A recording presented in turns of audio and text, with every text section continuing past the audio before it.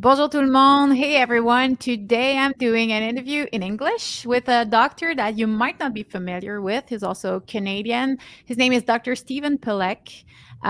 Thanks for being here today with me. It's a Good real morning. pleasure, Eloise. We're going to talk about, I wanted to, of course, I talked a lot about COVID during the last years. I think there's still a lot to be said. And before we get started, I want you to explain why you do have the expertise to talk about it. So you can introduce yourself. Sure, thank you. Well, I'm a professor at the University of British Columbia, where I've been on faculty for about 35 years. And I'm also the founder of two biotech companies, Kinetech Pharmaceuticals. I was the CEO for 6 years, and then Connexus Bioinformatics Corporation, where I've been the president, chief scientific officer we're coming up to 25 years now. And I'm also the vice president and the co-chair of the Scientific and Medical Advisory Committee of the Canadian COVID Care Alliance. We recently renamed ourselves to the Canadian Citizens Care Alliance. But that group, which I chair, which is about 36 different scientists and professors from across the country, over the last 3 years, we've met by Zoom weekly and also by emails daily. And we go over the scientific literature as related to COVID-19. And through my company, Connexus Bioinformatics, we were also conducting a clinical study to look at the antibody response that people have, their immunity to the SARS-CoV-2 virus, and comparing this with natural immunity as opposed to vaccine-induced immunity. So I've been involved in about at least 25 court cases as an expert witness, testifying about natural immunity and any issues related to the vaccines that people have been taking. So that Wow. kind of gives you a background of my You expertise. you And were also a witness on the National Citizen Inquiry. that's correct, yes. Must have been about a little hour presentation going into a deep dive into the issues related to COVID-19.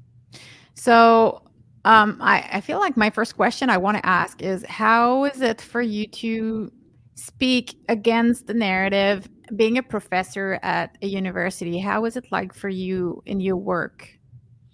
Well, I'm fortunate because I'm on the University of British Columbia Senate, Hmm. and I have a very strong track record of being a pretty solid scientist. I've published about 270 scientific papers in peer-reviewed journals, and I I try to focus on the facts, the science, and looking at the scientific literature to get a sense of what's actually been transpiring. And it's very distressing, actually, because when I've been trained as a scientist, we're always supposed to be searching for the truth and recognizing that as you get more data, maybe you have to change your hypotheses. And what I've seen instead is that the science has been a little bit more like people investing in the stock market. When you invest in a company, you always have a very positive view of Yeah. how that company is going to perform, and that kind of greed. There's fear that there could be a problem, but there's this greed that you have a very rosy, optimistic view, and I think this is what happened with the COVID-19 vaccines. People really thought it was very important to have these vaccines as soon as possible to protect themselves against the disease. And they kind of ignored a lot of the hypothetical problems. But then once these problems actually manifested, they try to sweep it under the rug. Yeah, And still that today. narrative's continued even today. It's pretty amazing. It's absolutely amazing. And that's what we're going to discuss. So there's this article that was published in the I think it's in Winnipeg, the Free Press, Yes. which I was not familiar with. And it's Bernard Massy that I received on my podcast, who actually put me in touch with you, Dr. Pelech.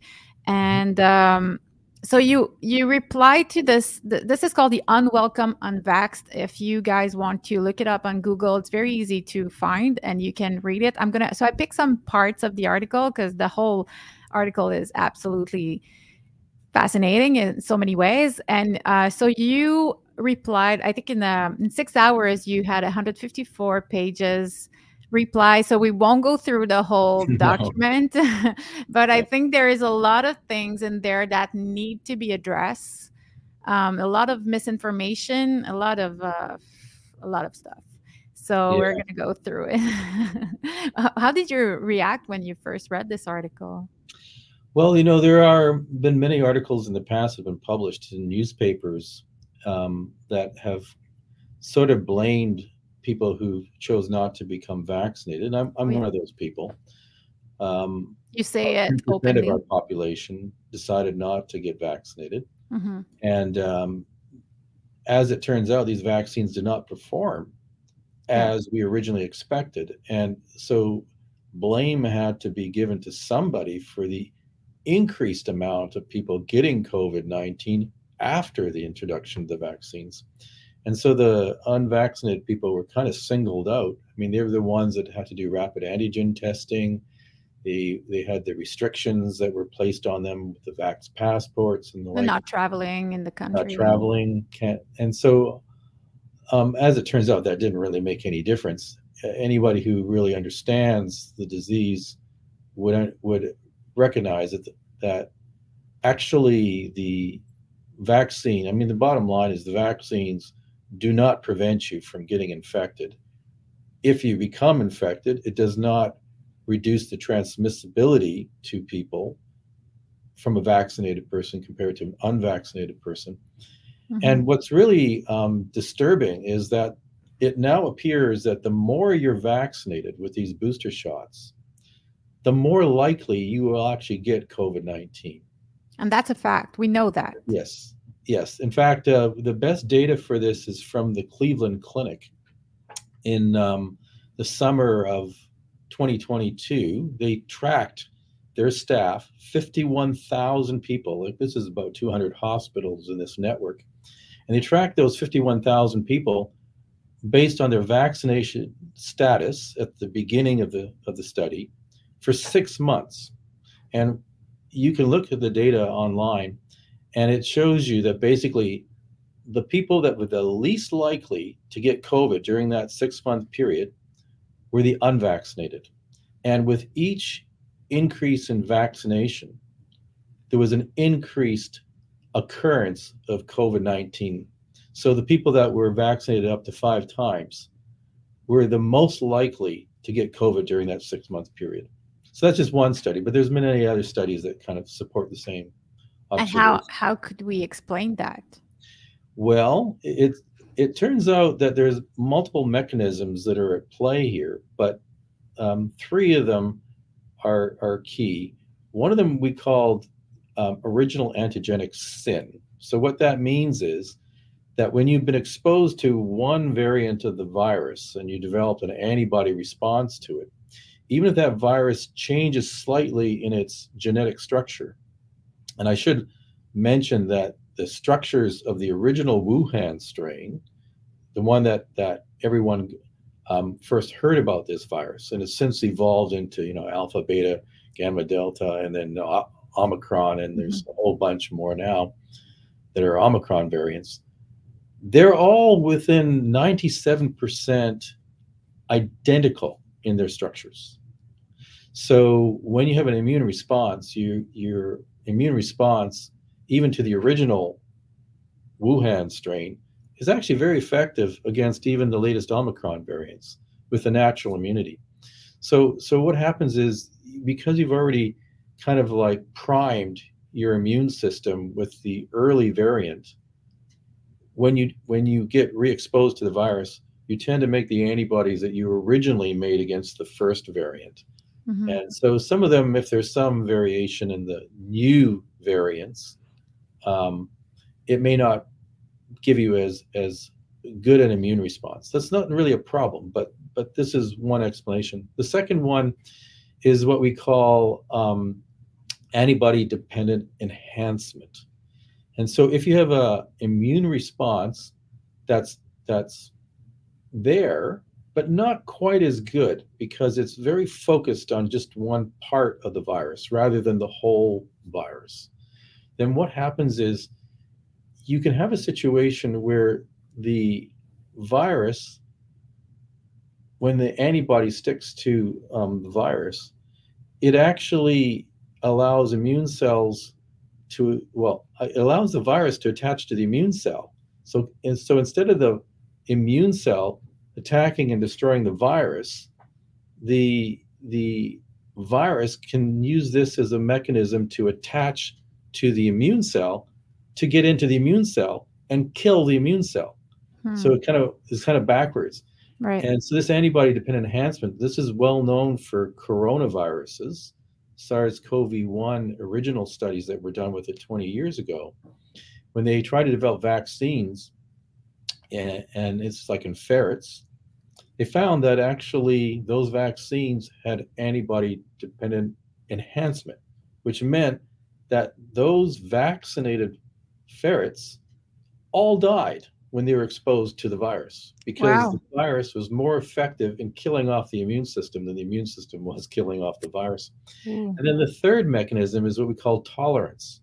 So when you're in an environment that might be seasonal, like pollen could be out there, some people develop allergic responses and they get hay fever. And the way to break that is to be constantly exposed to the allergen. And your body begins to recognize that this is not a threat. This is like your own body. Your immune system actually develops the ability to recognize self so that you do not have an immune response against your own cells and the proteins on those cells. So when you have a vaccine where you're getting a delivery of genetic material that is used by your own body cells to produce a foreign protein like the virus protein, spike protein of the SARS-CoV-2 virus, on your own cells in very, very high levels, your immune system begins to think that, wait a sec, this is happening on a regular basis. It's a huge amount. The level of spike protein that's produced by these vaccines is actually far greater than you would get from an actual virus infection. Okay. So you get a very good immune response, but your immune system begins to shift in its response to what we call tolerance, which means that basically your immune system will ignore that virus when you encounter it. So people who have natural immunity, in fact, most children that have been infected have no symptoms of COVID-19, about 70%. And we know that at least 40% of adults that are infected have no symptoms from the virus. That's a lot. Yes. And what happens is they still develop an immune response. And the next time they get it, it's even, again, unlikely unless they're very down from stress or other disease conditions, it's unlikely they would get sick again. So that immunity protects them. And as you go out in the environment and the virus is there in waves, as we've seen at least 8 to 9 waves in the last 3.5 years, then what happens is you're constantly being boosted naturally against the virus. And that enhances the level of antibodies that you're producing to protect you while that virus is in the environment. But if that's called immune memory, we have memory B cells and T cells. The B cells produce the antibodies. The T cells, the attack cells that are infected with the virus. So the good news is that these antibodies can last for decades. Antibody producing cells and T cells. So you can have immune protection for probably the rest of your life. Wow. Now, the problem is that if you induce tolerance, then what you're doing actually is killing off those particular B cells and T cells that specifically recognize the virus. And so as you kill them off, you won't have an immune response that's as effective. So that's The when we virus say that it active. affects our immune system. That's right. So this is why people with more and more booster shots actually further and further depress their immune system. They have an Right. initial response that gets shorter and shorter in its protection period, but ultimately you end up with a situation where these individuals have lost their immune response to the Right. virus, I understand. especially the spike protein, which is the protein that sticks out on the surface of the virus, which is one of the best parts of the virus for the immune system to attack. Well, that makes sense, and I observe it around me. For Oh those yeah, who had a lot of injections, they are very sick, but we're not allowed to ask any questions or say anything. So you already answered a lot of stuff that was addressed in the Unwelcome Unvaxxed that was published. But I'm gonna start my reading, and then we can just go in depth. So sure. I'm going. If you asked me, okay, so I skipped the intro because it was long, but for those of you who want to read it, it's called The Unwelcome Unvaxxed, and it was published in the Winnipeg Free Press. And the person who wrote it, her name is Patricia Dawn Robertson.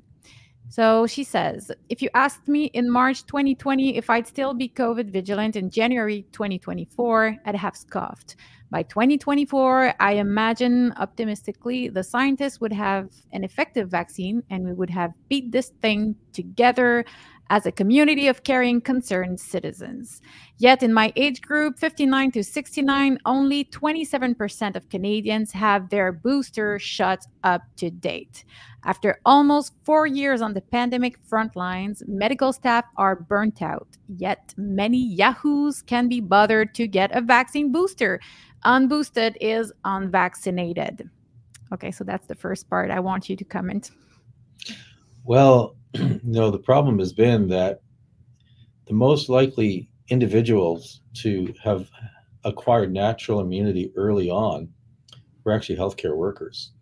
Mm, And we were involved in a study with the Women's and Children's Hospital in Vancouver that also involved the BC Center for Disease Control. And we had developed this test for determining whether a person has antibodies against the SARS-CoV-2 virus. And we applied that test to samples of blood samples from about 276 healthy adults, of which maybe only 4 or 5 of them had reported any symptoms of COVID-19. And we found that, and when we tested them, this was in basically May 15th, roughly, to June 15th of 2020. So okay. nobody had any antibodies at that point from Mm-hmm. a vaccine. They had to be Mm-hmm. from infection. And 90% of those individuals all had antibodies against the SARS-CoV-2 virus. And half of those individuals were healthcare workers. Hmm. So we know probably in the Vancouver area that this virus, from our own study, we've tested about 4,500 people now.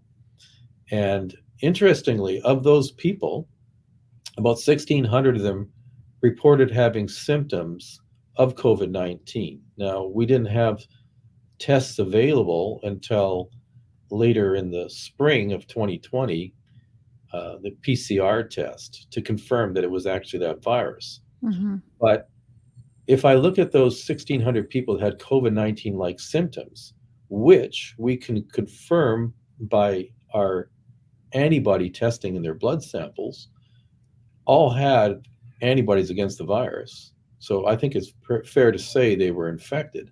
Mm-hmm. Their sickness was 3/4 of those individuals was between November and December of 2019 and January and February and March of 2020. So although the pandemic officially started in areas like March. Vancouver in March, Mm-hmm. the virus was already spreading around in our population really for about 4 months before that.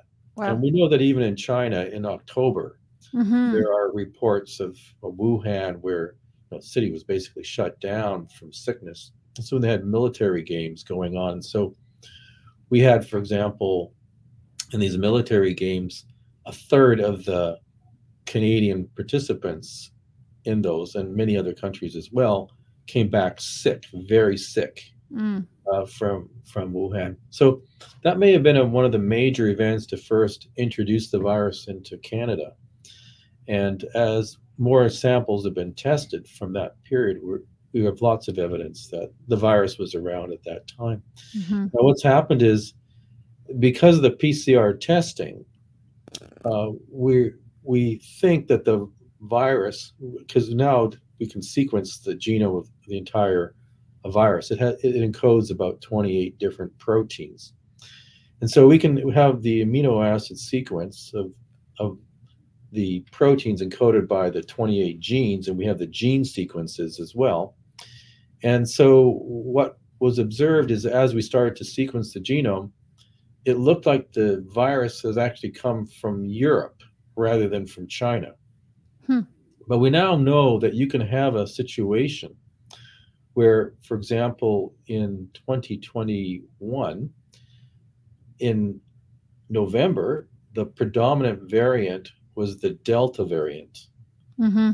And in the space of a month, that variant was displaced with a new variant, which was the first of the Omicron variants. Mm-hmm. So we can see even within a month, you can have a dramatic shift Right. in the predominating SARS-CoV-2 virus. Mm-hmm.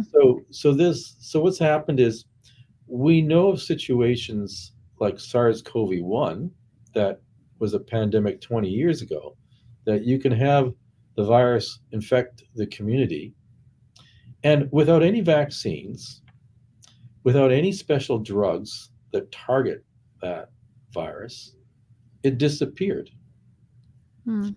Now this is a bit of a mystery. How can you have a coronavirus that is very, very similar in structure to SARS-CoV-2, although the most similar structure is a bat coronavirus, which, by the way, is about 97% identical to SARS-CoV-2. But SARS-CoV-2 has sequences, portions that are very similar to SARS-CoV-1, and some other sequences that are in other coronaviruses, but not in SARS-CoV-1 or MERS, which was another coronavirus that caused disease about 10 years ago. So the point here is that it does look as though SARS-CoV-2 was genetically engineered. Right. We don't have an absolute proof of that yet. I think pretty much anybody who's really looked at this in any kind of depth is pretty much convinced now it was a genetically engineered virus. As apart from some of the differences, there are telltale signs in the genetic structure of what we call restriction endonuclease sites. These are sites that genetic engineers use to kind of shuffle portions of genes around and introduce new parts to those genes.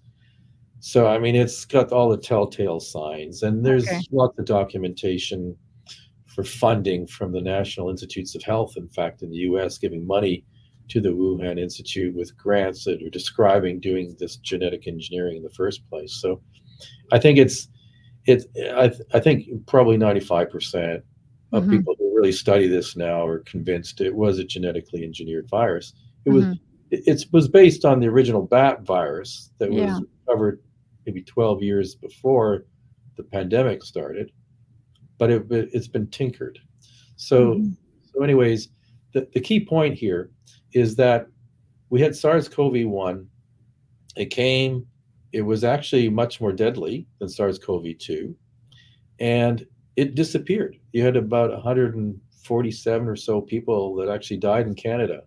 That was it. And so what happened? And I think what's happened is that this virus undergoes mutation rates very quickly. And in order for a virus to be successful, it has to infect a lot of people very easily. And secondly, it can't hurt those people. That is, the people would not be aware that they're infected. So they will go out and do their normal business and interact with people and spread that virus to another person. So So even asymptomatic people can be spreaders.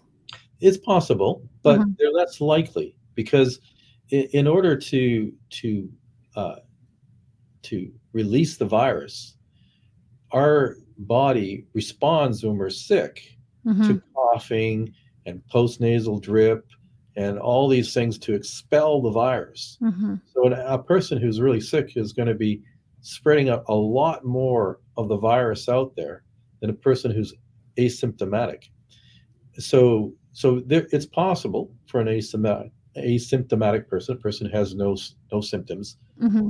to spread the virus, but the bulk of that viral spread is going to come from people who are actively sick. And Hmm. this has been well documented in studies within families where, interestingly, in a household in China, we could tell even in the first few months of the pandemic that only about 18% of the people in the household actually got sick. So, and they were starting to do the PCR tests at that time, so we could tell if they were in fact actually infected at the time. Hmm. So, asymptomatic people, um, they rarely are going to be the major sources of the spread of the virus. Fauci said that very early in the COVID crisis, but then he changed his mind, and the video was still circulating online. But at the end of the day, that's the truth. Well, I think what happened is a lot of us in the scientific community um, relied on early data that we had with coronaviruses and Hmm. also influenza virus and the respiratory syncytial virus (RSV), Hmm. which are infectious viruses that come in through the airways, and they're respiratory illnesses. And so these viruses are very similar in their properties, size wise, and even being RNA viruses. In the case of influenza and SARS-CoV-2, they're almost the same size virus. They're both RNA viruses. Uh, Hmm. so we know a lot about influenza, you know, Right. and as it turns out, we knew even that the masks don't work with influenza. There's And still a debate around that. Like, so, some people will say that masks still work. Well, and I'll get to that in the text. But what do you think about the mask? well, It's I've written a 47-page review going through hundreds of scientific papers on the effectiveness of these masks. And actually, the data really doesn't support it. I mean, Fauci didn't think the masks worked originally. Uh, I know Bonnie Henry here in British Columbia, who's our chief medical doctor, argued that they didn't work because she knew the scientific literature. They all turned around and said that these are very effective. But when you start to look at the actual clinical studies that have been done on the effectiveness of these masks, and this was all of these studies were um, critically analyzed in what we call meta reviews. This is where you take many scientific papers and you combine the data. hmm. And there's a Cochrane study, which is sort of one of um, the groups that actually do the most rigorous analysis with meta analyses. They concluded, and this was published about a year ago, that these masks there's no real benefit, like N95s, surgical masks, cloth masks. Doesn't make a There is difference. no data to support that these are actually effective.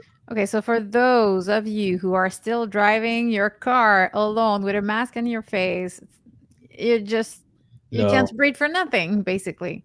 no, well, it actually comes at a cost because there Hmm. are issues for people that are wearing masks, especially they're very active. What Hmm. happens is, like in the air, the concentration of oxygen is about 21%. Now, and by the way, some people say, well, they wear surgical masks, and these people are working for hours Hmm. in a surgical suite, Right. but the concentration of oxygen in those suites is 23.5% typically. So it's They have very, controlled. very high levels of oxygen to compensate Mm. for the obstruction that the masks do. If they went any higher, then the surgical suite could catch fire, because the more oxygen you have, the Mm. more likely that you can have a fire. Mm-hmm. So, but these typically, with 21% oxygen in our atmosphere, the concentration of carbon dioxide is 0.04% of what's in the atmosphere. So when you breathe in oxygen, that oxygen is used along with the food you eat, like sugars, Mm-hmm. to make basically energy for your body. Yeah. And in doing so, it produces carbon dioxide. So Mm-hmm. when you breathe out about 16% oxygen and 5% carbon Carbon. dioxide. So when you have that mask on, even though gases can go through the mask, you still have air currents that happen and obstruction. Mm-hmm. So you rebreathe the air that you expired along with the air that's coming in also through the mask. That explains the headaches that we all have That's when right. we. So you end up with lower oxygen in your blood, higher carbon dioxide in your blood, Mm-hmm. and that'll give you brain fog. And so when you have children that are in school and they're wearing masks all the time, and children have a higher metabolic rate than adults do, they need to breathe more oxygen. Mm-hmm. So what ends up happening is their learning is compromised. Right. And then people who wear masks, like if you have a beard, the Right. masks don't work. If Uh, you when you put them on and you if you were coughing or something like that, then it has to go somewhere. So it actually mhm. goes behind you. So Mm. when you're in a mask and you turn away from somebody, you're You, actually you redirecting aim in the different direction, basically. to the person behind you. Nice. So So there's that, there's but there's that. also acne problems, there's skin Yeah. problems, there's collection of bacteria. Yeah. It actually it causes probably more harm than good by And wearing the mask. you didn't even mention all the young children that are learning to speak that can see the That's right. mouth. And I That's had right. young babies during the past years, so that was a big concern to me. And it's been also studied that the kids who couldn't see the mouth would have problem learning a language. So there's a lot. The psychological issues that are great, and those have been well studied too. And there's increased anxiety in people Hmm. when they're around people with masks, and that increased anxiety causes depression, Hmm. and that reduces your immune system. Yeah, so it's just a big circle. Exactly, just reinforces this, and it just gets worse. So this is a of concern. I think there are situations where masks do make a difference, like especially for bacterial type infections. Bacteria are about 10 times larger. But if you were Oh. to look at the size of the virus versus the size of the pores in the mask, it's the equivalent of using a chain link fence to keep out mosquitoes. It just does not work. It doesn't even if you want really hard, it's not gonna work. I'm gonna go on with the reading of the article, and thanks for the mass. People are really appreciating in the comments. So it goes on. Others reject the concept of vaccination entirely and stoke fear via conspiracy theories. I'm not done with that, but only the word theory here annoys me because there's a lot of substance and facts now, but everything goes in the big bag of conspiracy There's theories. about 6 months delay between a theory becoming a fact. And yeah, we'll keep going, but there's so much to say. A belligerent branch of my extended family remains unvaccinated. The rationale: the concerned mother of three needs to know what's in the vaccines. The 30-something urbanite is a rebellious millennial who demands full disclosure. But this isn't a cereal box on the breakfast table. It's a vaccine. The ingredients are patented, tested, and approved by Health Canada. So they must be safe and There's a lot effective. to pack in there. Yes. Actually, I I get vaccinated for flu. I mean, I think vaccines in general are pretty effective, and they've been useful, although there has been a lot of data that shows that many of the reductions in these diseases that plagued humanity were already on the way down before the vaccines are really started to be introduced. But there are situations where I think clearly the vaccines can be very effective. I'm not so sure that a young child, a baby, needs to be vaccinated. Some of these kids are getting up to 80 or more Oh, vaccines. that's way too much. Yeah, and I think that's probably not appropriate Right. because your immune system is learning to recognize viruses and bacteria that are out there and fungi. Hmm. But but there's a big difference people have to understand between the vaccines that were approved in Canada, which were basically pretty much until Medicago came along, and Novavax. These were more traditional type vaccines. Hmm. But the ones that most people got, we call these genetic vaccines. But it So never got on the market anyway. So, that's right. No, this mhm. was a big, this is big scandalous. I mean, Right. hundreds of millions of dollars were spent In Quebec. in Quebec Hmm. to produce the plants. There was not a single delivery of a Exactly. vaccine to Canadians. And they just voted that they won't disclose why. So there's just nothing to be said. Yeah. We just turn the page and keep going. Well, I think the big problem was that the vaccine was done using tobacco leaves, and the World Health Organization would not support anything that would Mm, encourage the use of tobacco. tobacco. So they were Okay. doomed from the start. Right. But the I thing, interrupted you. Sorry. That was no, just a little parenthesis. yeah, no, but it's a good point. Uh, with the, I mean, if people understood exactly the process, they'd be astounded. So let me Mhm. illuminate people on this. So first of all, we have two types of these genetic vaccines. One Mhm. is they use lipid nanoparticles, basically little fat bags that have the genetic material to make the spike protein of the SARS-CoV-2 virus, or they have the genetic material in an adenovirus that's been engineered that when this virus is like a delivery system, it just gets that genetic material into a cell, but it doesn't replicate. The virus can't duplicate. So it's a fairly safe virus. Now, the thing is, in both scenarios, so you have the Pfizer vaccine and the Moderna vaccine, which are the ones that use the lipid nanoparticles, and you have the AstraZeneca vaccine and the Johnson and Johnson vaccine or Janssen vaccine, which uses the adenovirus particles. Now, the adenovirus particles can only be used once or twice Hmm. because after you've used them and your body makes an immune response to the virus, then the next time that you get infected, or so you're injected with the virus in the vaccine, your immune system destroys the virus before it can actually get inside cells. So Hmm. you're stuck with booster shots. Pretty much have to be from these lipid nanoparticles that Yeah. contain the RNA, this genetic material to make the spike protein.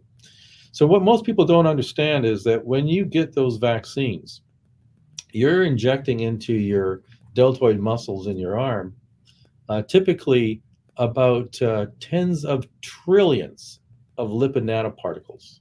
Imagine the lipid nanoparticles pretty much like a virus. So you're injecting tens of trillions of copies. Now, if you have a traditional vaccine and you're injecting what is usually a weakened form of the virus, or it's been heat killed, uh, what happens is you're getting maybe 50 to a few thousand copies Hmm. of that virus, not tens of trillions Wow. of It's lipid nanoparticles. not even close. Now, when you have a virus, you have one copy of the gene Hmm. that is going to be used to make the viral protein. But in the lipid nanoparticles, you have 5 to 10 copies of the gene. Now, the gene has been modified chemically so that it has a non-natural component that makes that RNA more stable. So Hmm. the RNA is like a blueprint to make the spike protein. And you're making that blueprint more stable in the body so that you can make more copies from a single copy of the gene. You can make hundreds of copies of the protein from that. And those proteins are going to be produced inside the cell, but exported to the surface of the cell.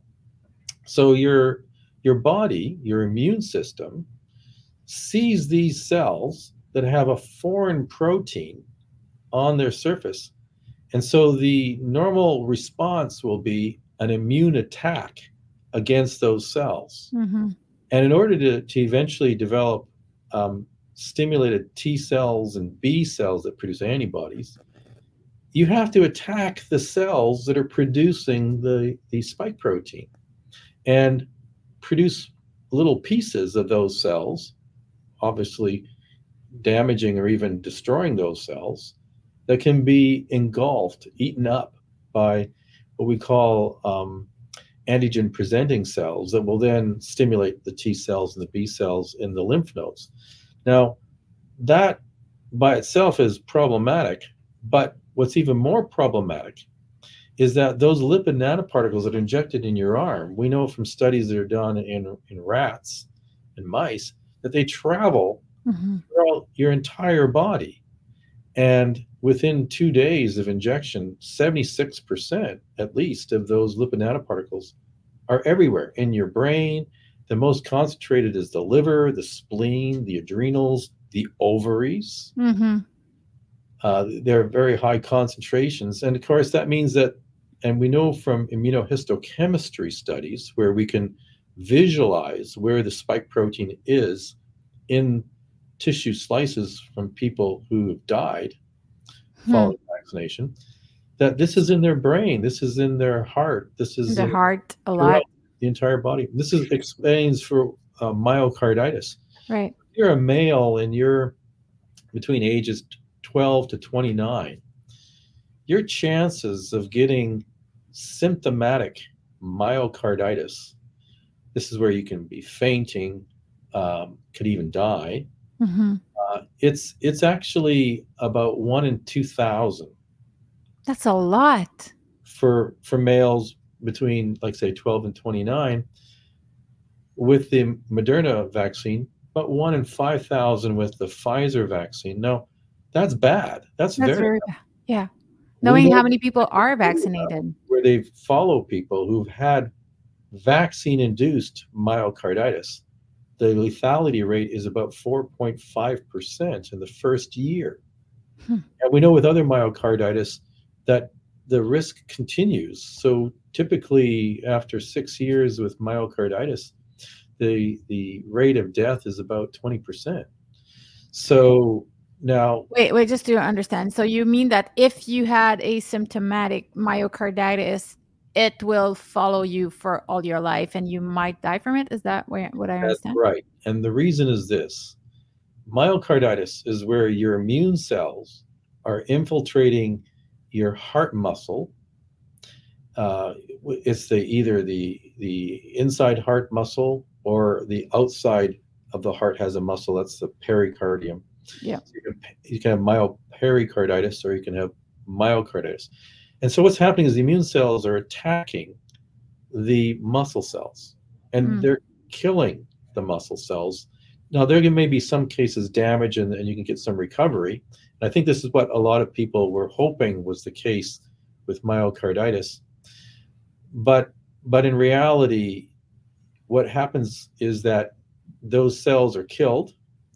They're not replaced by new muscle cells. They're replaced by scar tissue. When you have death of neurons or you have death of these cardiomyocytes, these heart muscle cells, then what happens is they can't divide and have replacement of exactly the same cells. You have other cells that replace it. In the case of the heart, it's scar tissue. So the surviving muscle cells have to get bigger. Now, when you exercise, your muscles get bigger. Well, you're not getting more muscle cells. The existing muscle cells are actually getting larger. So this is what happens in your heart. These surviving muscle cells get larger to compensate for the need to pump that blood through your body, and the heart gets bigger. And as the heart gets bigger, there's more chances of actually causing arteriosclerosis from the high blood pressure when you're really exerting yourself. But in the case of myocarditis, if you have damage in certain parts of the heart, you can get what's called arrhythmia of the heart. So instead of the chambers of the heart beating in unison to pump the blood through, they can be pumping against each other. And so the blood doesn't go. And that's why a person will faint, because they're not getting the oxygen. That happens. Now, for every case of symptomatic myocarditis, you may have about 3 cases of asymptomatic myocarditis. So what that means is dangerous? The damage, but they haven't had an episode to be aware that they've had damage. So there was a study done in Bangkok a few years ago now, where they followed children that were 13 to, I think it was 18 years of age. There was about 301 children in the study. 201 of them were males and 100 were females. And they found that 29% of those children had heart issues after they were vaccinated with the Pfizer vaccine. And of those... When was this study? Was it recent? This was about 1.5 years ago. Okay. Right. So this has actually been around for a while. A lot of people know about the study. It's published in a peer-reviewed scientific journal. So what you find in that study, 7 of those children had myocarditis. You can detect it by imaging of the heart or the measurement of blood proteins like troponin, which is produced in the heart, which is not normally in your blood unless your heart's damaged.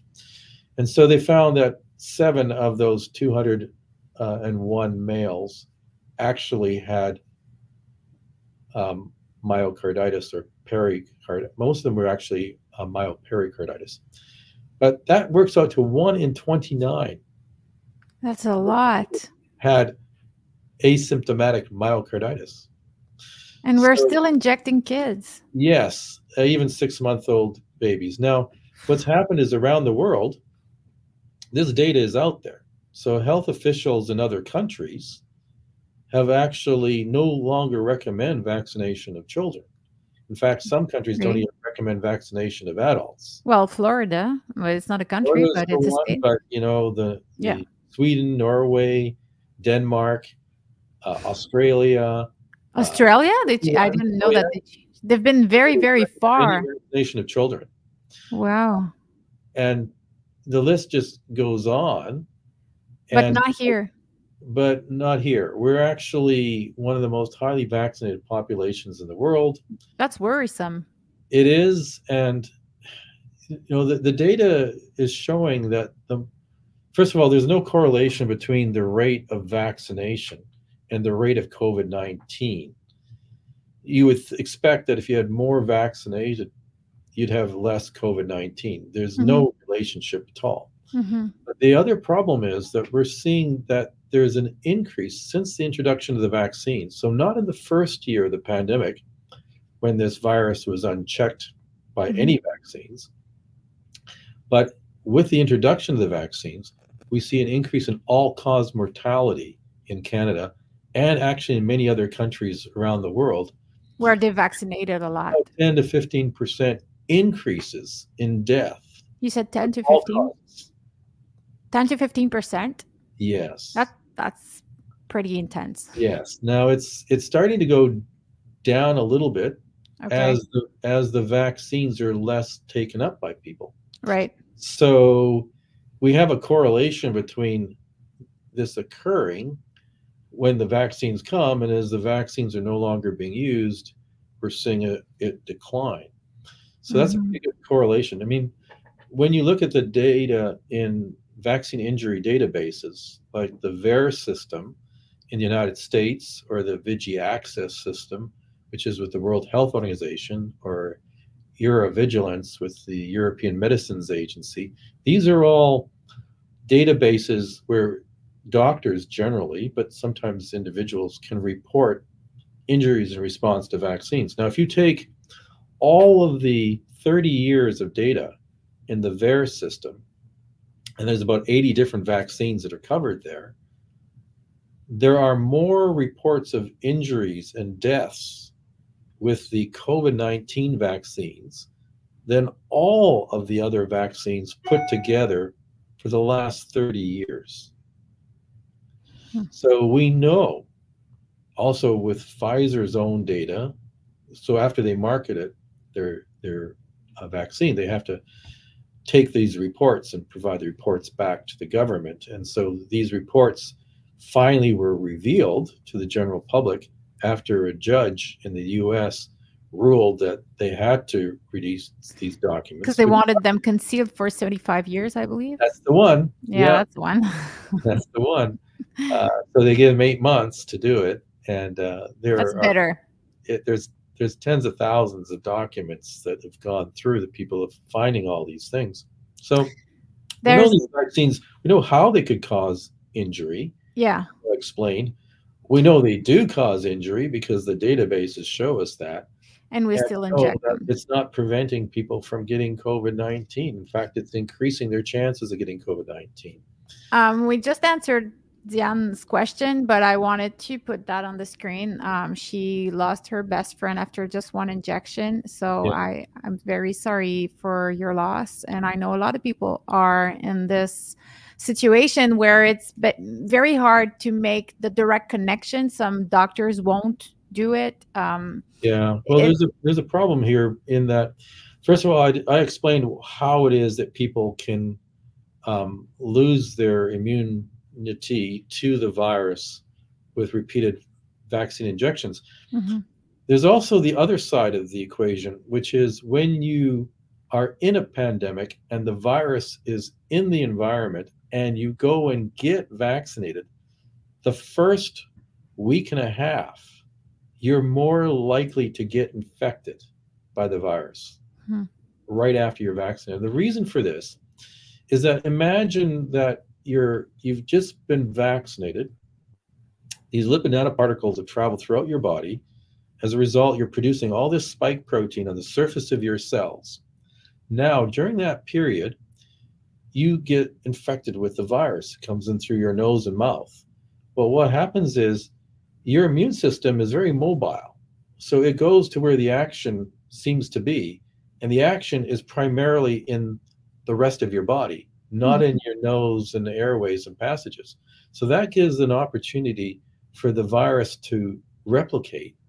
And being at that point where it can be, again, released back into the environment, a person who's just been vaccinated, while the virus is out there in the environment, is more likely to actually transmit that virus to somebody else than an unvaccinated person. Now, an unvaccinated person, if you've been vaccinated and you get COVID-19 during that first 2 weeks or even 3 weeks in British Columbia, we considered you unvaccinated. Unvaxxed. Mm-hmm. So the data from those people is mixed in with the data for people who are truly unvaccinated. So that becomes very hard to know what's the truth. Right. So there is studies that have been done, and the best is out of the United Kingdom. They published this about maybe 8-9 months ago. And there we can follow the vaccination status of a person and the likelihood that they were developing COVID, and also linked to all-cause mortality. And what we can see is that as you are more vaccinated, your chances of dying from all causes is higher, and also getting COVID-19 is higher from that data.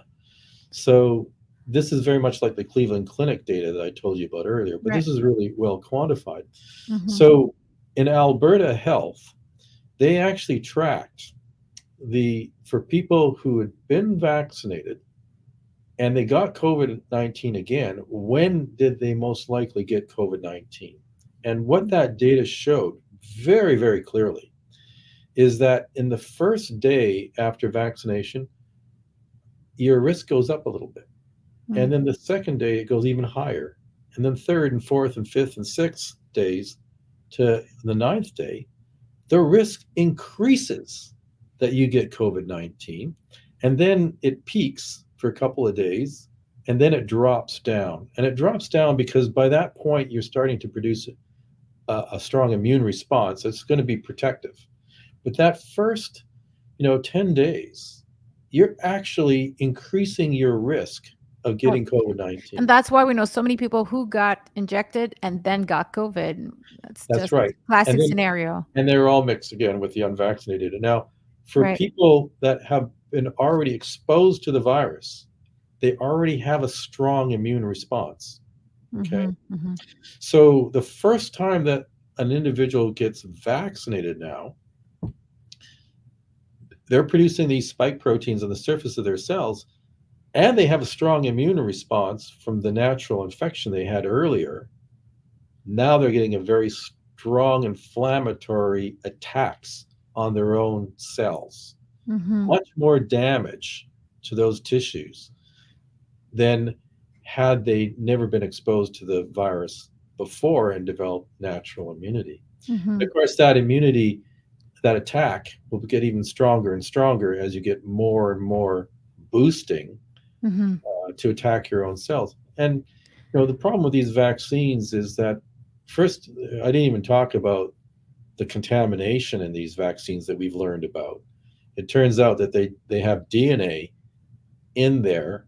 The DNA was used to make the RNA that was during the manufacturing of the virus, but the DNA, if it gets incorporated into your cells, and there's we know it billions does. of copies of the DNA that are in each inoculation, along with the trillions of copies of the RNA. But you can keep making the RNA if you're taking up that DNA plasmid in your cells, and your ovaries. In your ovaries, and it'll continue to produce more RNA from the DNA, and from the RNA you make the protein. So you can do that indefinitely. And pass that to your children. If probably not. No, I had different perspective on that on my podcast. Well, first of all, if you have cells that have taken up the vaccine, you can have some of the DNA in there, right? But you're going to have a lot of the RNA.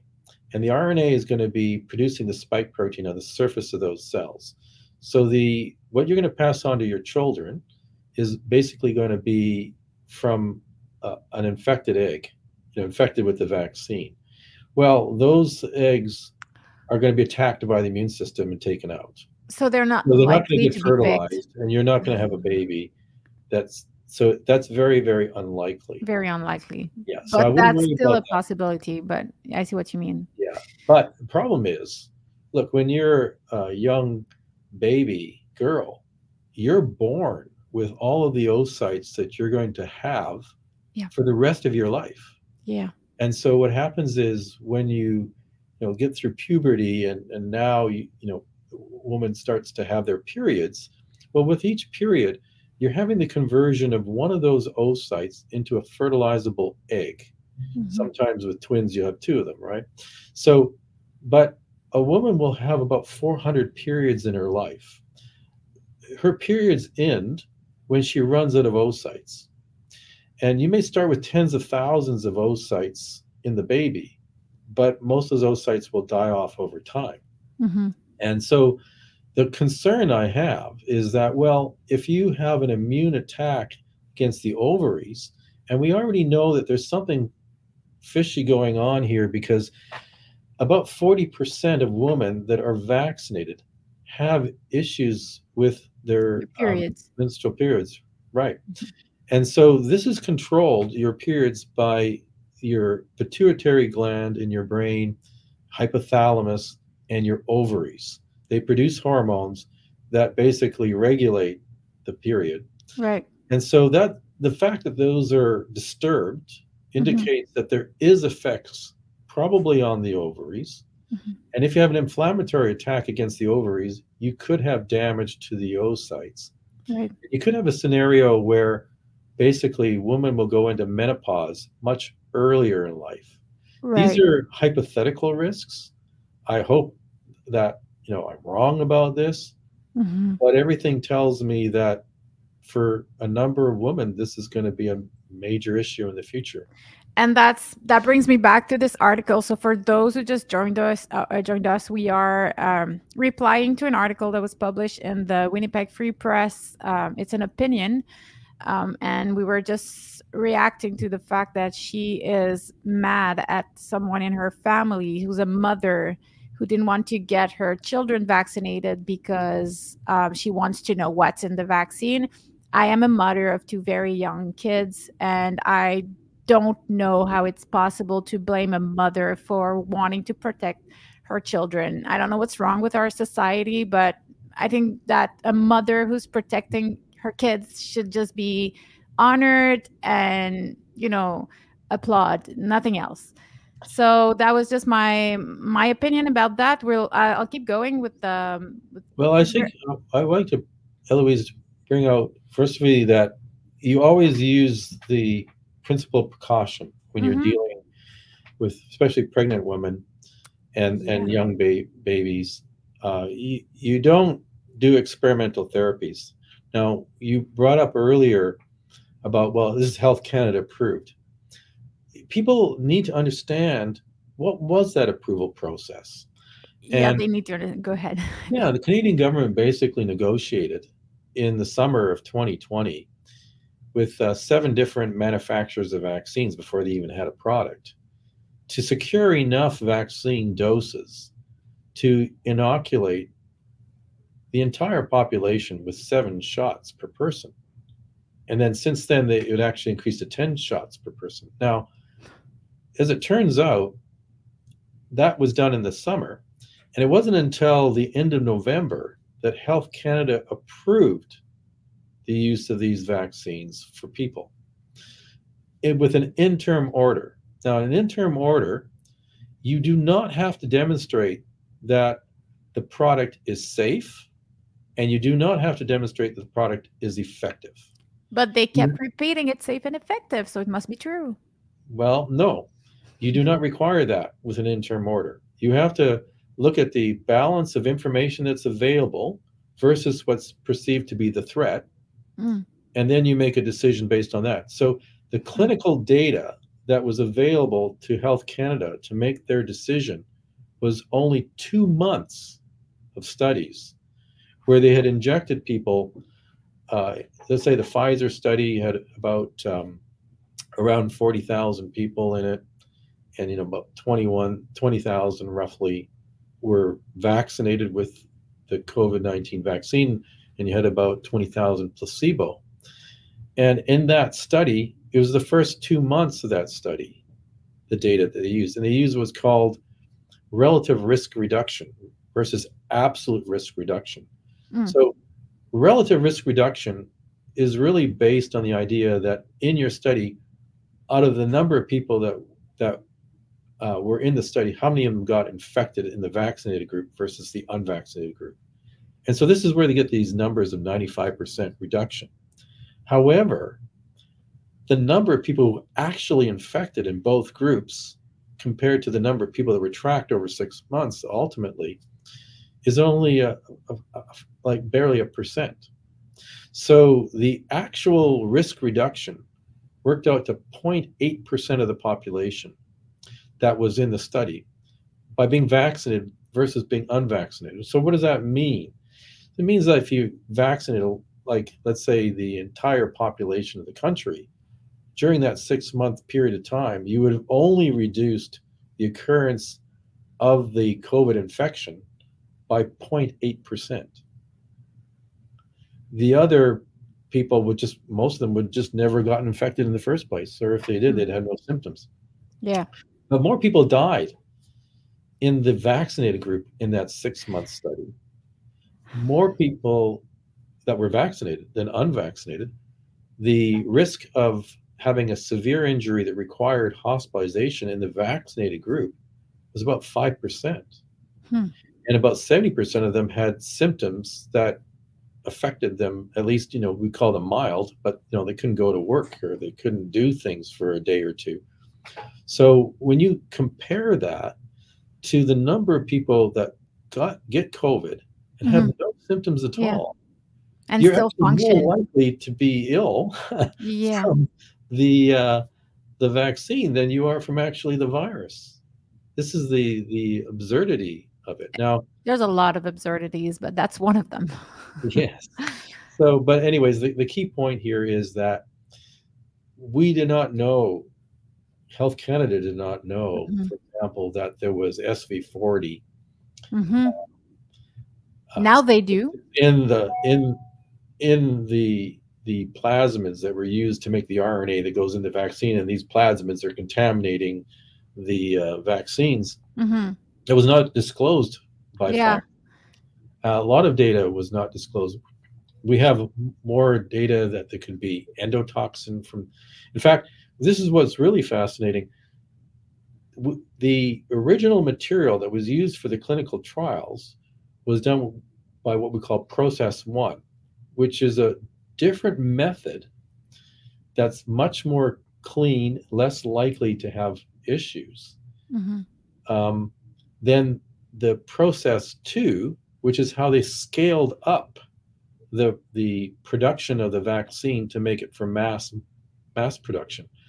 It's a completely different process, Yeah. and it introduces, like the DNA plasmid that I mentioned earlier was not in process one.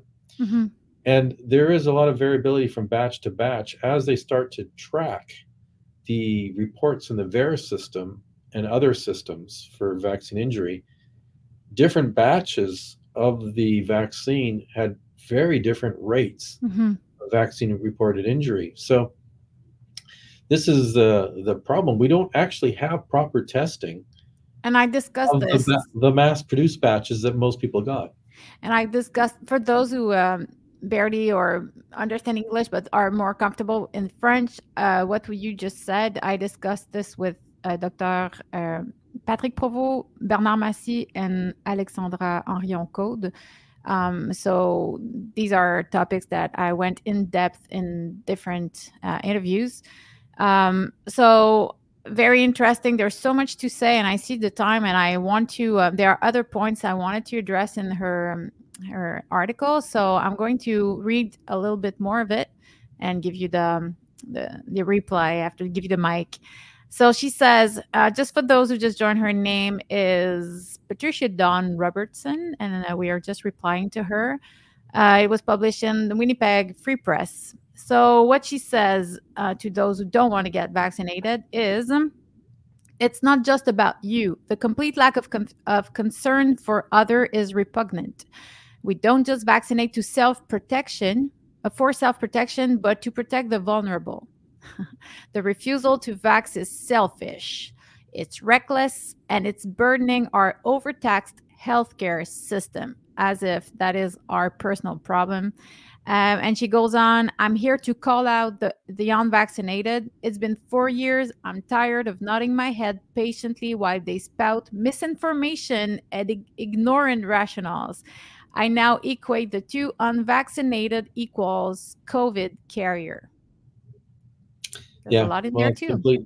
Unfortunately, she's just not that well informed, But and she's been the health published. professionals have, agencies have been actually the major spreaders of misinformation.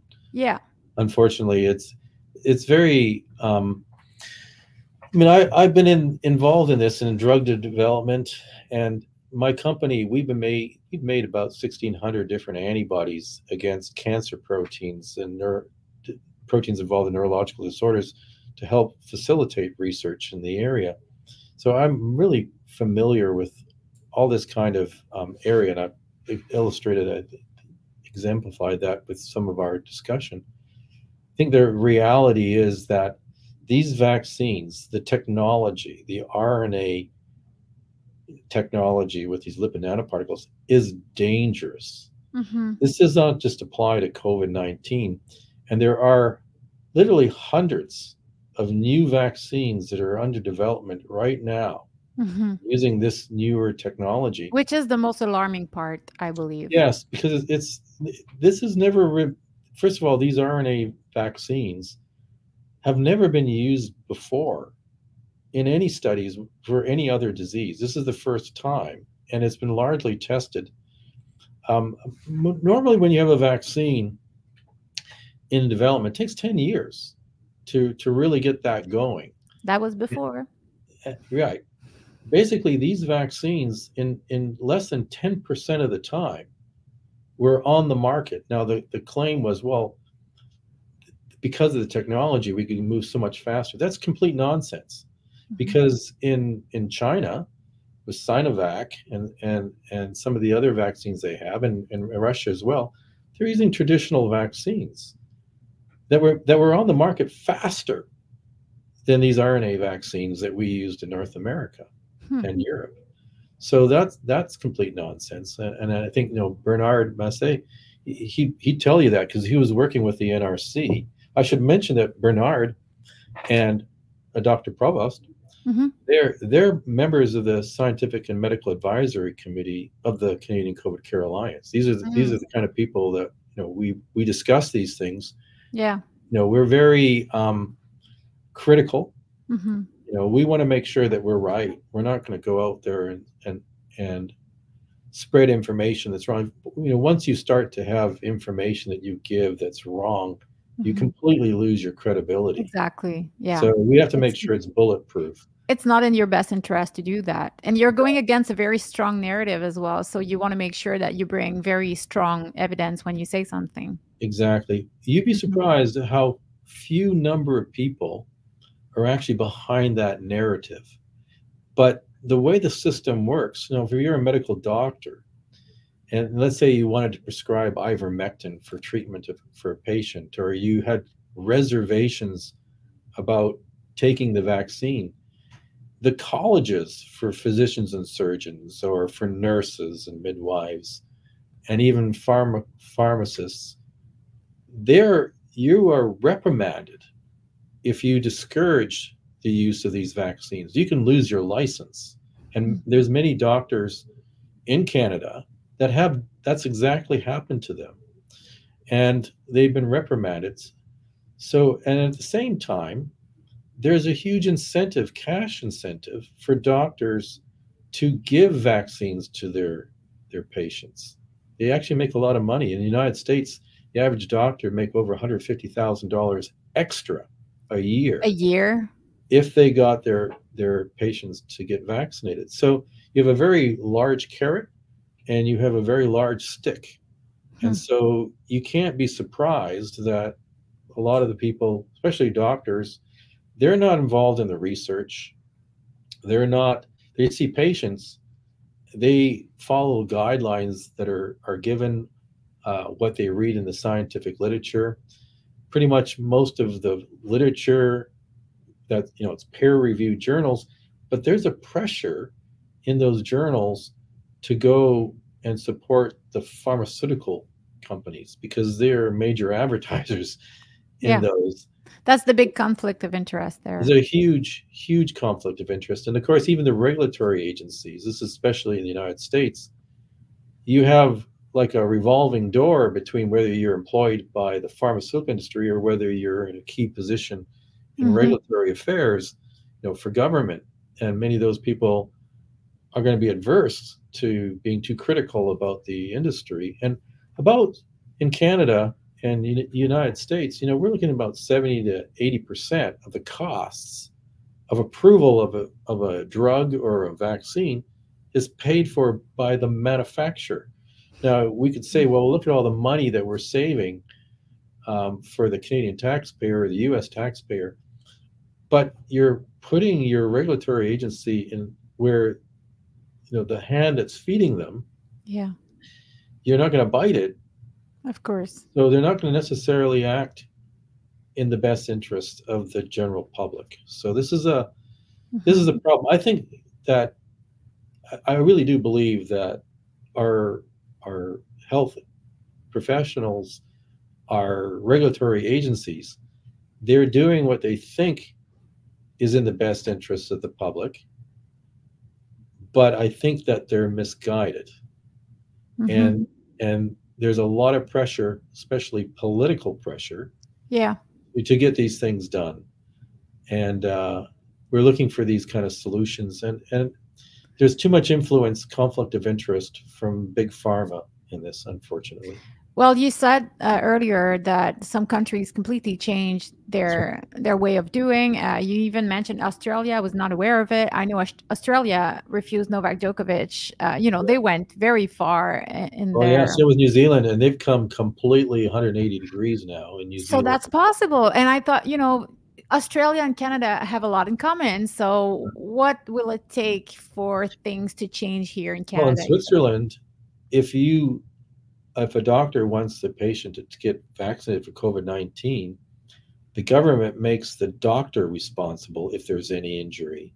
Uh-huh. And they don't recommend vaccination for anybody. But here they're not responsible, the doctors? They're, well, the vaccine companies, this actually, in the agreements that people be surprised by the agreements that are secret, but we know what the agreements are because it's the same agreement used in different countries. Mm-hmm. So the Canadian agreement, I'm sure, is very similar. Mm. What we do know is that the payment for the cost of these vaccines in the United States and in Europe was around $18 to $24, depending upon, Yeah. now we know from the Auditor General's report in Canada that the average cost of a vaccine was $38 per shot. Now, the AstraZeneca and the Johnson & Johnson vaccines in these other countries is very cheap. We're talking about $5 to $6. Mm-hmm. So what that means is that Canadians paid for the Pfizer vaccines and the Moderna vaccines Mm. more than $38. So we probably paid the highest rates in the world. But in all of those agreements, there is there's immunity from prosecution of Yeah. vaccine injury to the manufacturers.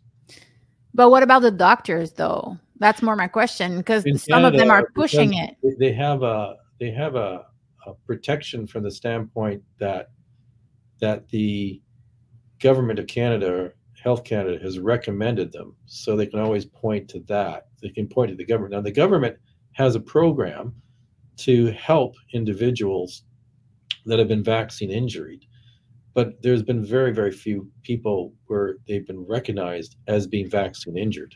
I know a lot of people write to me and say, I know I have an injury due to the COVID injection, but my doctor won't sign the papers.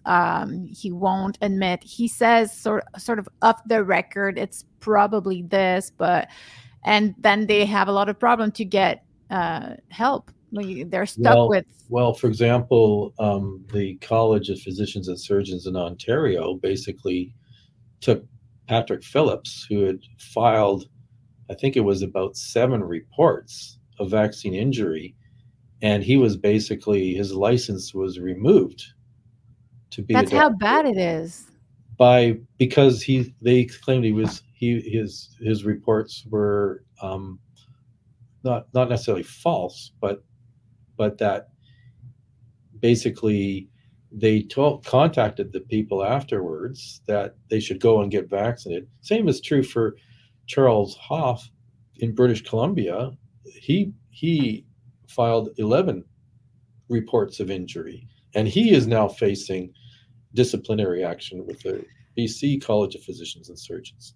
That's These are what's these are kind of court unbelievable. cases I get involved in because it's Yeah. ridiculous. It is ridiculous, and it takes a lot of courage to go against a narrative like those people are doing. And I wonder what it's going to take. Like, I don't want to say that I want people to go to prison, and I'm not mad, but Mhm. I want people to understand that these are dangerous. We know that. Stop injecting kids and pregnant women. First of all, there, to me, this is like the most important thing. And I don't know what's it gonna take for people to change their narrative. Like, we have a show in Quebec, it's called Tout le monde en parle, which is everybody, it's called, basically it means everybody talks about it, so it's very watched. And they had a pharmacist who has a TV show here this weekend, and he was talking about Dr. Montagnier, I'm sure you know Montagnier in France. He passed away during Right, the last years. Nobel Prize winner. Exactly, and he was against, the vaccine, if we can call them like that, and so they were just talking in a very bad way about this man, and they were, doing misinformation on CBC. That's the French part of it. It's Radio Canada. And I was like, we're in 2024. We know for a fact that he was right. And there are so many things that were being said in this segment, and people were nodding and talking about those crazy conspiracy theorists. And they're still creating so much division. And I wonder what's it going to take to reopen the conversation. Well, there's been national citizens inquiries that, Hmm. for example, Dr. Bernard Massé was one of the commissioners. He Yeah, wrote a very massive report. We had over 305 witnesses. 100 of them were I experts was in the I was field. one of them, Yeah, and he and, too. and the thing is, the truth eventually surfaces. Sometimes, Hmm. inconveniently late. Yeah. But we have two victims here. We have those that are unvaccinated that were unfairly treated, and then we have those that are vaccinated Hmm. that unfortunately will always wonder when they have an illness in the future, was that because I was vaccinated? And Mm. in many cases, it won't be. It'll be other things, but in some cases, it will be true. And we have a lot of people that have long COVID now. We don't know if that long COVID was, for example, exacerbated by being vaccinated. I Hmm. suspect that's the case. We seem to have more percentages of long COVID cases Can you after tell us vaccines. what's the long COVID exactly? Long COVID is where you have symptoms following infection with the SARS-CoV-2 virus that persists beyond a month. And in most cases, they're resolved in about 8 months. Okay. But there are some that go on beyond that. Usually, it's people that have an existing comorbidity, Mhm. some sort of disease, and by being infected or by being vaccinated, it exacerbates that condition.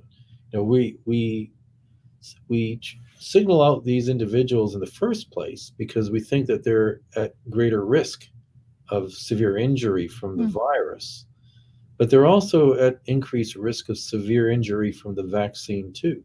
Mhm. So it's very complicated. We know that some of these cases of long COVID seem to be treatable in part by inhibitors of the virus. So that could be ivermectin. Some people have data showing that that can be helpful. But there are medications like Paxlovid, which was developed specifically to stop the replication of the SARS-CoV-2 virus, and this can be partly effective in people with long COVID.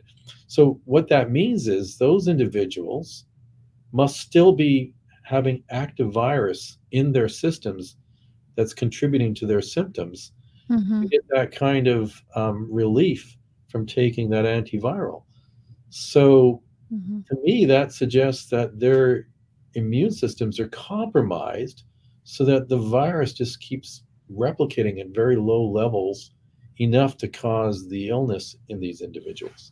So we probably have a wide spectrum of different explanations for why people are still ill Yeah.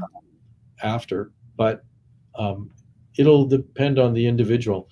When you get vaccinated and you're producing these lipid nanoparticles, you're taking these lipid nanoparticles and you're producing the spike protein.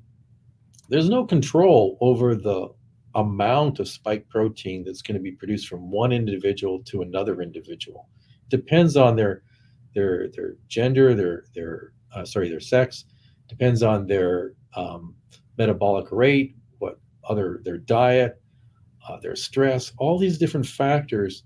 So you can get these very dramatic differences from one person to another person on how much of that spike protein is actually produced and for how long it's being produced. And Yeah. then, of course, your previous exposures to either the virus or the vaccine can mean your inflammatory immune response to that will also be very dramatically different from person to person. So we get this situation where most people will become that get vaccinated will recover. They'll be perfectly fine. The vast majority of people, their body will heal. They'll get rid of those cells that are producing the spike protein with their immune systems to clean it out without any other assistance. Mm-hmm. But there will be a very small segment, maybe one in probably 200 or 300, that will be permanently affected, severely affected by these vaccines. That's the reason why this technology has to be better developed, better tested before we start giving it again to the general public. Yeah, and it was massively administered. The very last question, she ends her article saying that unvaccinated people are more prone to die of complications from COVID. Is that true? What's the truth No, about that? there's no scientific data to support that statement whatsoever. People have said, originally we were told that if you take these vaccines, you won't get infected and you won't transmit. That was completely false. Mm-hmm. No scientist is going to argue that someone who's been vaccinated isn't going to get COVID and spread it. I mean, 90% plus of the people in the last 2 years that have gotten COVID have been vaccinated. Yeah. So that's so so what's obvious, the right? point at this point Right. in 2024? Why would you get injected? So here's the thing. We have a virus that's been mutating over time to become more infectious and more benign. That means less likely to make you sick. Okay. At the same time, we've had everybody pretty much has been infected with this virus, and they have some degree of an immune response. And for most people, they actually have a very strong, robust immune response that is long lasting. So there's no way that you can actually do a scientific study that can clearly show that the vaccine itself reduces the symptoms of COVID-19. Because you've got a virus that's much more benign now, and you've got a population that's much more immune to it. Mm-hmm. Mm-hmm. So how would you know? Right. There's no way, there's no study that's been done controlling for those variables. It's just that you can say that. it's just a myth basically that helps support those who really believe we're told that the vaccination would end this so-called pandemic. That's right. Yeah. And I think the data, from what I can see, this whole program has extended the COVID-19 pandemic. It actually has probably endangered the health of our population. The response that we have is worse than the virus. I mean, if you were somebody who was, under 30 years of age, your chances of dying from this virus was about 1 in 100,000. And that would include people that have comorbidities like leukemia and all these other diseases. So young children, very much different from influenza, were very much protected from this disease. And the average age of someone in Canada that died from COVID-19 was 84. And the average life expectancy of someone in Canada from all diseases is 82. Yeah. So, you can't argue really that those individuals that died from COVID-19, and first of all, you can take the numbers that we have and divide them in half.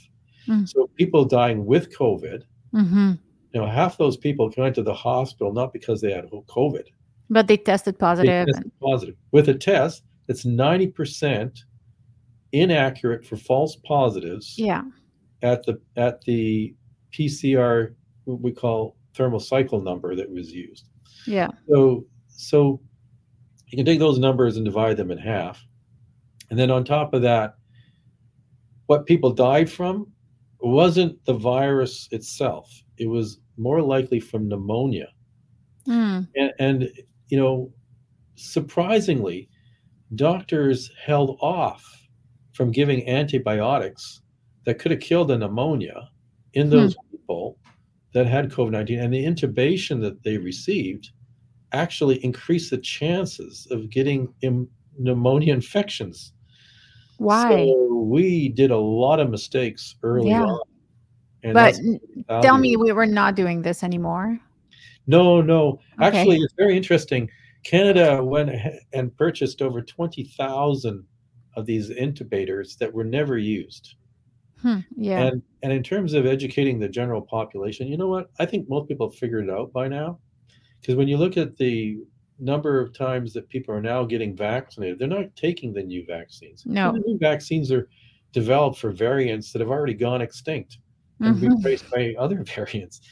Probably it doesn't really make much difference, but Yeah. the reality is that we threw away $1 billion worth of vaccines at the end of 2022. Yeah. And there's so So much. the public's figured it out. The health professionals are stepping up their messages for people to get vaccinated. And there's Yeah. a lot of articles that are coming out about how many lives were saved Yeah. because of the vaccine. If you take, Teresa Tam was one of the authors on this paper by Ogden et al., which was, published in Canadian Medical Journal, which basically had it's from essentially Health Canada. And Hmm. they argued that had they not had people vaccinated and the restrictions that they did, an extra 800,000 people would have died. Now, to put that in perspective, adjusting for the size of the populations at the time, that's more Canadian deaths from World War One, the Spanish 1918 influenza pandemic, and World War II put Combine. together. Oh my gosh. I mean, come on. That's very far fetched. And yet, everybody in Canada, we know from serological studies, have been infected. And Yeah. most of them were infected before the vaccines were even around. And So, most of us didn't. Of course, it was bad. It was a flu, but right. it was not the end of the world. I know people who had to go to the hospital, but it's just a very very few, and it's part of life. And we've been saying that over and over. But when you want to live your life, you need to take risk. You go outside. You never know what's going to happen. But are you going to stay trapped in your house for the rest of your days just in case something might happen? At some point, I think the way we handled this was just way too extreme, and now we're facing the consequences, especially for the kids, have been very Well, strong. I mean, you, you we've evolved over, hundreds of thousands, millions of years to, in fact, even a starfish has an immune system, Hmm. and starfish have been on the planet for a billion years. Hmm. Okay. So our bodies are very well adapted to taking on, new viruses and bacteria and fungi. We're Yeah. surrounded. In fact, most people don't even realize that, you have 50 trillion cells in your body, but you also have about 40 or more trillion bacteria in your body. But you have about 300 um, trillion viruses in your body at all times. Wow. Most of them are benign. They actually, in Mhm. some cases, help you fight bacteria. Hmm. And the human body is adapted where if it's not a real threat, then it tolerates it. And Mhm. so there's a natural, well-developed immune responses that we have that will protect most people if they have proper diet, exercise, they don't have comorbidities, they'll be just fine. And when you restrict yourself, you isolate yourself, you don't go out, you don't get exposed to these things on a regular basis, then your immune system starts to get weaker and weaker. This is the problem for people that are in nursing homes and that don't go out, or individuals that don't go out. Yeah. You have to go out and Hmm. constantly get re-exposed to these environmental agents so That's that how your immune system stays your immune strong. system tuned up. Yeah, and, Yeah. and if you don't, then when this next thing comes along, you're actually going to be much more likely to get sick. So that's why we're seeing now, after some period of a few years of these restrictions, Right. more people getting influenza and Hmm. RSV, especially children, because they've never been exposed to it before. Hmm. So rather than doing what we thought about flattening the curve to to not overwhelm our hospitals, we actually now actually concentrate the curve Yeah. because we prevent people from actually being exposed to these things earlier on than they would when they're young children. Most children, about 95% of children get RSV before they're 2 years of age, and Hmm. there's very few deaths from RSV. So, this is a new RSV vaccine that's out there. It's Why? not really necessary, in part Exactly. because if they did get RSV and they had symptoms, there are drugs that are actually Mhm. available to treat them very Yeah. effectively. You don't have Yeah. to vaccinate your kid for it. Yeah, yeah.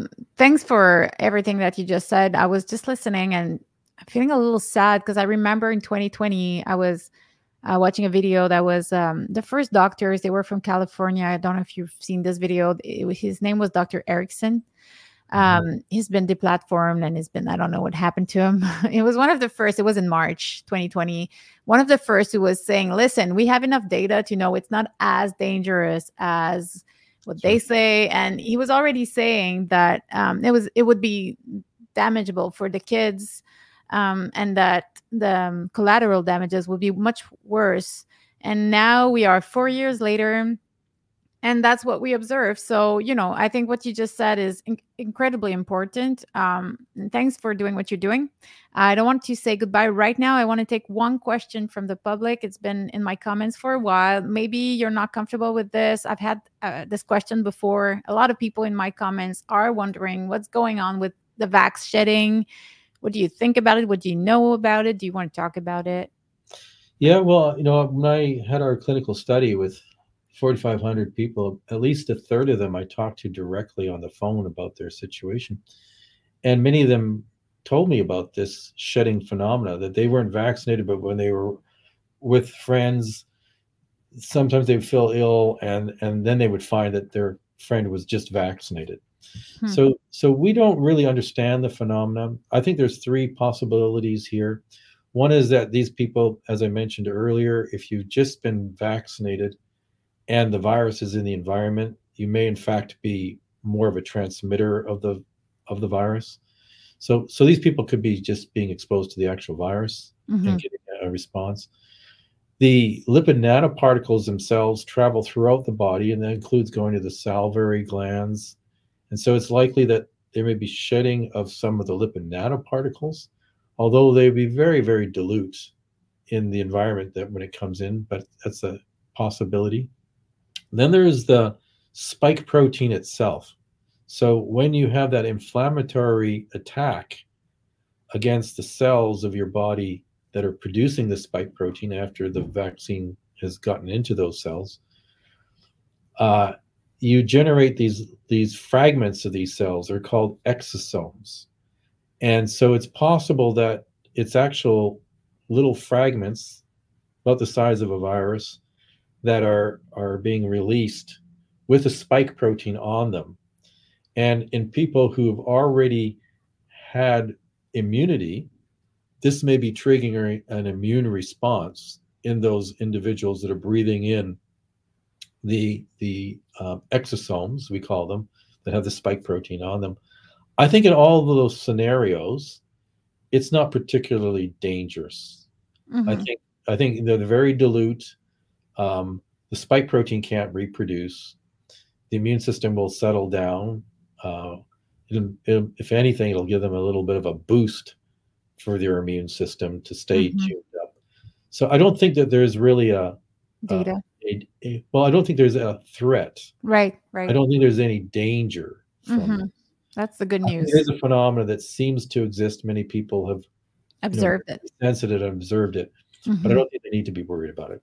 Good. Well, thanks for taking time today. Thanks for everyone that joined us live. Of course, this is still going to be online forever until it gets suppressed by YouTube or any other platform. But thanks for joining us today, guys, and stay safe.